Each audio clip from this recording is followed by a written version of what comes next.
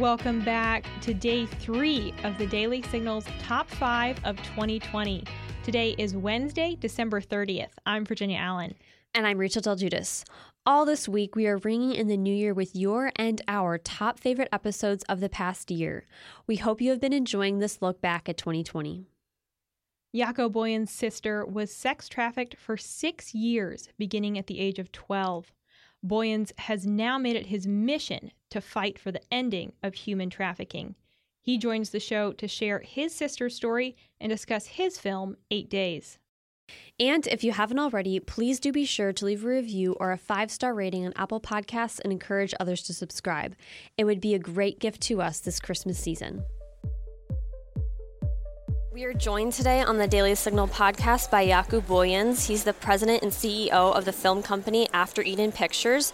He is also the founder of Share Together, a nonprofit organization fighting against the global crisis of sex trafficking. Jaco, thank you so much for joining us today. Thank you, Rachel. It's great to be here. Well, it's great to have you. Can you start off just by telling us about your film company After Eden Pictures as well as Share Together? Yeah, so After Eden Pictures was born to transform culture through uplifting entertainment. So that's our mission statement, right? So we're going to take social issues and then produce entertainment content, film, television, docuseries, books, media, broad spectrum media, to speak to culture, to transform it positively, through uplifting entertainment. So it's, yes, family-friendly values for sure. Yes, I'm a Christian, so that's my root, right, and my foundation. But we're going to speak to big issues like sex trafficking and tackle heavy issues and then show, because if a picture is 1,000 words, then a video and a film can do so much of the start of a conversation, right? And then we can do our real work after the fact. So that's the purpose of After Eden Pictures. And we've got an amazing team, great writers and producers. My wife is an amazing writer, by far more skilled than I am, right? On every level, because we marry way up, because women are amazing. But no, an amazing team, and just humbled to have a voice in media. That's incredible. So you directed a film called 8 Days, which raises awareness about sex trafficking. It's an incredible story, and can you go into that story behind the film? Yeah, we wanted to make a movie, not a documentary, about sex trafficking, and we wanted to make a film that spoke from the victim's perspective. So Amber, in this film, her name is Amber, all the cases in that film are actual rescue cases that we were involved with, right? So these are real life events that we reenact, but in a feature film style, not a docuseries style.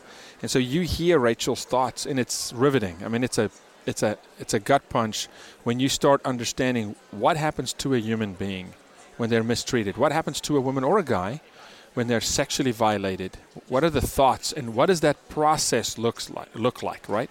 How does a person get to a place where their self-worth is stripped, their value is gone, their self-image, and then the guilt comes in, and the loathing, and the justification, and just that process. And so we wanted to do that to show the audience this is the result of predatorial behavior. When people come in and steal people's innocence, this is what so unfortunately, we're at a place in America definitely today where we've got to bring humanity back into the conversation.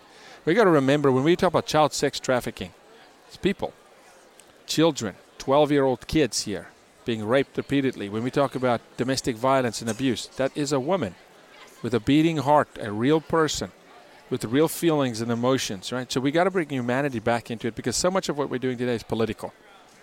It's political, and it's almost like it's, this etherical alternate universe that we're talking about, and it's politics. No, it's real. I mean, it touches families, it touches people. Yeah.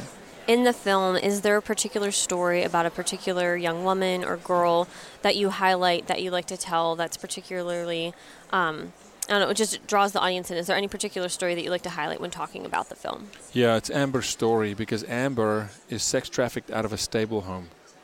She's not a runaway. She's not a foster kid. She's not in CPS. She's living at home. And that is the number one rising trend of trafficking girls today, is girls who live at home. It's not what you think it is. And so there's a huge misconception with Americans thinking, oh, yeah, okay, it's that part of town. It's the underprivileged community. It's the black community. No, it's not.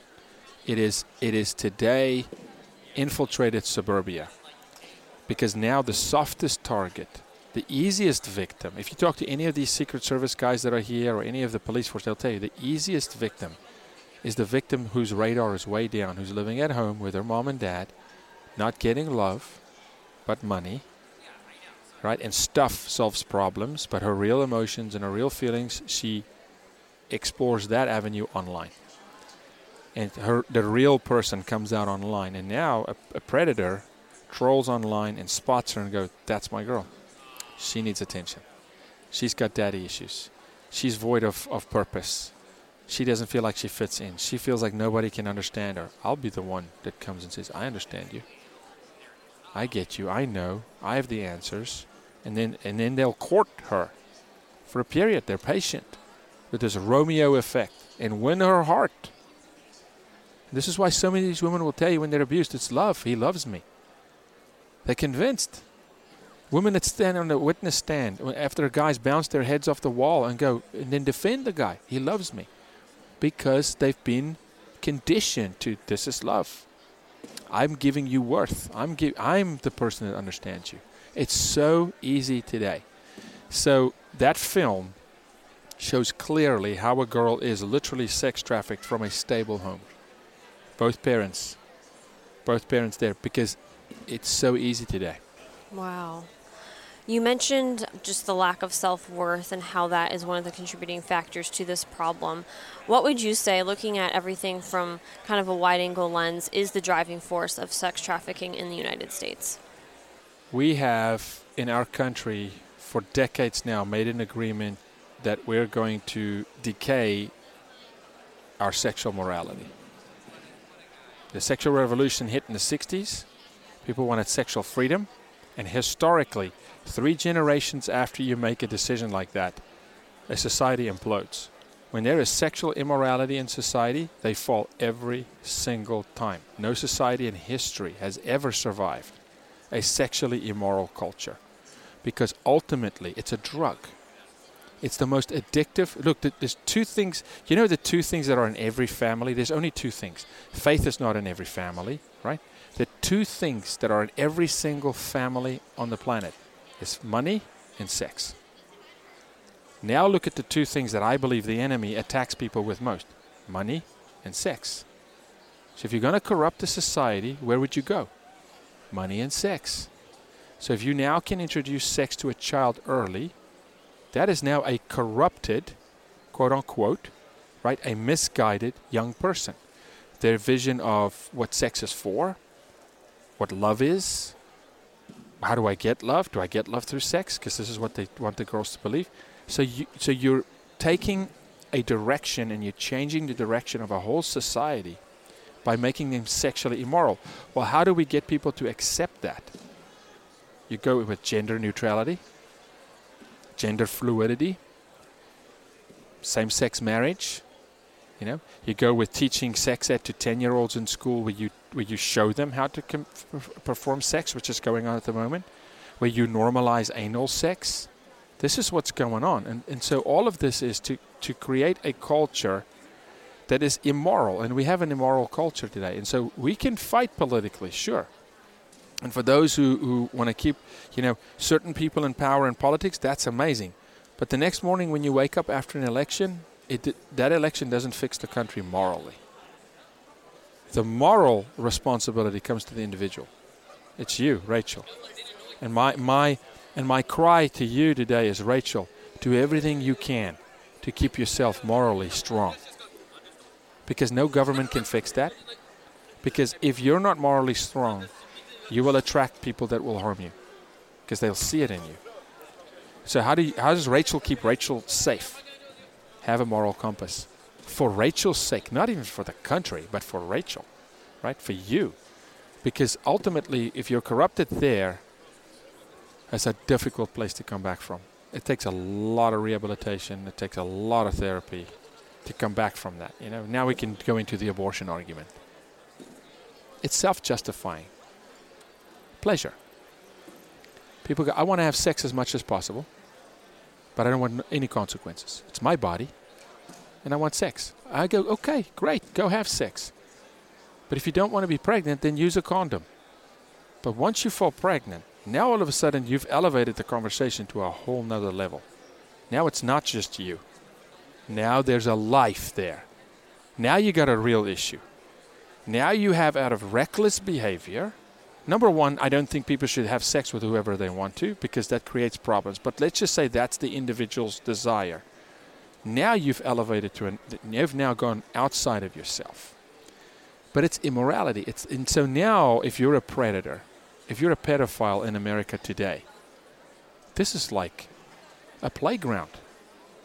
Because we are socially normalizing a sexually immoral culture. And the predators are saying, thank you for doing my grooming work for me, because before I had to work really hard to convince a girl to give it up. Now society encourages it. Yeah. Something that's not talked about as much, and the very little research I've done about sex trafficking, there's a lot of mention that's made, and I feel like we don't talk about enough about pornography and the link that's between pornography and sex trafficking. Is there a link there? And everything that you've done, what is the relationship you see? Is there one there? Yeah, if I may, and cut me off here from too verbose, I want to show you how this works. The average age of young boys today that's introduced to pornography is 8. It's the average age, okay? So now you show porn to an 8-year-old boy. You instantaneously change his view of women immediately. Immediately, because the natural instinct in a man is to hunt with a hunter. A woman is to take care, to nurture, to grow life, to protect life. So now you tell that boy, hey, woman is here for pleasure. So you've already altered how he sees women. Okay? Now he makes decisions immediately. It's a drug. That drug progresses very fast. It goes from soft porn to hard porn. 100%, no question, porn feeds sex trafficking. It creates demand. 100%. Can't get away from it. So anybody that's engaging in porn, you are in the system creating demand for child sex trafficking. Yaku, that's a leap. No, it's not. Because the ultimate drug for a sex addict, which the entry drug is porn, the ultimate drug is sex with a pre-puberty young girl. That's where you go. You don't start with heroin. You start with an opioid that they steal out of their dad's medicine cabinet, or smoking a joint. And then all of a sudden they end up with heroin. Right? It's the same with sex. You don't start with abusing a child. You start with an introduction, and it's always, Rachel, there's not a single pedophile in the world that's not a porn addict. They all started with porn. They just progressed all the way. There wasn't an interception in their life somewhere where someone stepped in and go, hey, it needs to stop. That's why my cry is, you've got to stop engaging in porn if you're involved, because that is a vicious drug. Do you know that today the statistic is 68% of porn users will divorce? I've heard that the divorce rates are extremely high. 68%, which means it destroys the family. It steals everything. It robs you of everything. I mean, it is so destructive because there's actual chemistry alteration in the brain. There's actual physiological makeup that changes. It's because it's sex. Why is sex so important? Because sex is primal. It's foundational. So you can distort someone sexually. I mean, then just throw anything else in. What else do you want to do with that person? I mean, you could do whatever. It compromises everything. Everything. You talk to students a lot. I know you're at the Turning Point Conference this week talking to students here. What is the best way you encourage them to help stay morally straight? I know that this is a conversation we're trying to elevate more. And so what are some ways you encourage people to, actually walk the walk and stay morally straight and to be accountable? Look, I'd be completely off kilter if I don't say this. It's a relationship with God, number one, 100%. There's no way, because you don't have the strength in yourself to do this. It's like me saying, hey, Rachel, you need to face the world on your own, all the temptations, you don't have it, right? You got to dig deeper and go to a place and say, okay, where's my source of power and encouragement? So God, a relationship with God. And then secondly, self-accountability. They know. Every pedophile that lays in bed at night with themselves know they're abusing children. They know.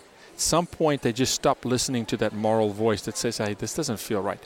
Pay attention to the moral voice, and then small groups hold each other accountable. Sisters, friends, your BFFs, best buds, the guys. You see your buddy engaging in porn, pull him aside. Don't publicly shame this guy.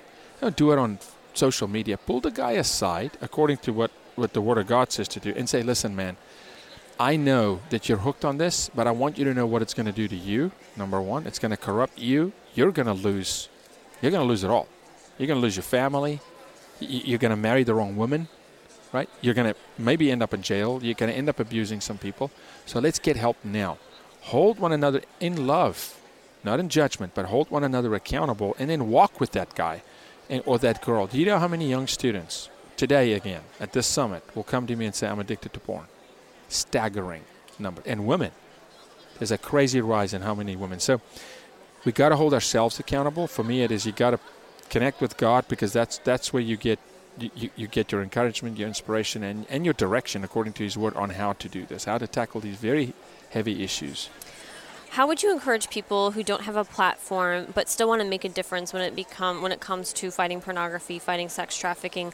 What do you tell them? They're like, hey, I don't really have a platform here, but I want to do something. What do you encourage them to do? Yeah, I got that question 5 minutes ago, right? I'm like, go online and connect with us. You either connect with us, our organization, or we will connect you with a local organization. And look, we work in 56 countries, right? We're very connected in the U.S. So if you say I'm from Omaha, Nebraska, I can get you in touch with an organization locally where if you physically want to donate time, you can do it. Or if you just want to plug in with our organization, right, and help what we do, then they can do it online with our organization as well. Yeah. So you mentioned at the beginning when we started talking that you have a passion for media, that's what you do. How did you particularly get involved with sex trafficking? Was it a passion that you've always had, or what was the story that led you to do the work that you're doing right now? I love how you ask questions, by the way, right? This is real for us, right? This is not something we just read a book. My sister, so we're two brothers. I'm the oldest, a younger brother, and then a sister. My sister was sex trafficked for 6 years. 6 years. So this is real. This is, we wake up one morning and our sister's gone. My brother and I and my mom. How did we learn what sex trafficking is? On the streets. Talking to people. Trying to find a sister when everybody said, oh, she's a runaway. She's a runaway. No, this is very real. And then that harsh reality hit me when she came back. The person that left is not the person that came back. It took 10 years. It took a decade to get Ilonka healthy. 3 suicide attempts. I mean, it is a disaster. The suicide rate with these victims are through the roof because they come back to people who think they just should be normal. But when you abuse a woman sexually, you strip her of everything. Everything. Personality, identity, self-worth, purpose. It's a shell. Of the life expectancy of people that are trafficked is 7 years. They don't live because they commit suicide. So if you look at teen suicide rate today and then draw the correlation with sex abuse, it is staggering. Staggering, right? Because they feel like they can't talk. I can't tell anybody. Nobody will understand. So for us, it's very real. Very real. And so then I started witnessing sex trafficking in the USA, and we just made a decision. My wife is a writer, an incredible writer. Philippa wrote a book and then and they said, listen, we're going to fight this fight because no child. And again, yes, I'm a Christian. I'll fight for the Muslim kid, the Buddhist kid, the Hindu kid, any American child. We're focusing on American children. We fight in other countries too, but it's such an epidemic in the USA. We said, listen, we're going to focus in the USA. No child should be sexually exploited. 0. And unfortunately today, the rising trend, as I told you, is in suburbia, but it's also parents trafficking their own children. That is just unreal. It's the number one rising trend. And what is behind that? Is it just money? Financial gain. Huge financial gain. And the sickness. You got a dad who's a pedophile who used to go out of the house. Now society said, no, but it's normal. Now dad goes, you're making it easy. Now I can just do it in the house. Because now the dad knows, oh, I've learned how to get my wife to a position where she won't say anything. This is massive manipulation and coercion and force and fraud. So it's an epidemic, but for us it's very real because it's home. So no, I didn't learn about this because I got passionate about some movement. We had to find our sister. And then now Ilonka is healthy, she runs her own ministry in Nashville, Tennessee. She goes to the bedside of these girls at hospitals and tell them, hey, I was there. 6 years, by the way. I mean, this is not, in the movie 8 Days, and that girl who was from California, she was gone for 8 days, 58 52 men had abused her in 8 days, right? And she was found, praise God. My sister was 6 years. I mean, she's got a book out, Keeping Secrets, which talks about why women keep these secrets. Why do you see a woman being beaten up and then go back to the same guy? It doesn't make any sense. No, not to the logical, healthy mind. But when a woman gets violated, logic's out the window. Survival mechanism. It's about, just getting through life. And guys, look, boys are abused, absolutely, but 97% are girls. Then I post this question. I don't have a single feminist group in the country that's fighting this fight. That is tragic. That is so tragic. And I'm like, okay, I just give you a stat. 97% of child sex traffic victims, the average age is 12 in the United States, by the way, lowest average in the world, are girls. Now, we're not even talking about the girl in the womb. We're not talking about a walking around 12-year-old woman. And feminist groups will not defend them. Because if they do, they know the second they acknowledge that child sex trafficking is real, they have to investigate their own. And all of a sudden, they have to look at where the kid's coming from. All of a sudden, it leads them to a border conversation. All of a sudden, they go, well, wait a minute. If we're going to fight child sex trafficking, it's going to go against our political views. And they go, yeah. But remember, it's people. And they go, nah. Hands off. We'll sit on the sidelines on this one. And I go, you hypocrites. You're not feminist. You created a movement to justify yourself and the things that are important to you, but you're not really for every woman. And then I'll go and say, if you're for every woman, why is over 60% of the babies aborted, black babies, girls? Fight for that girl.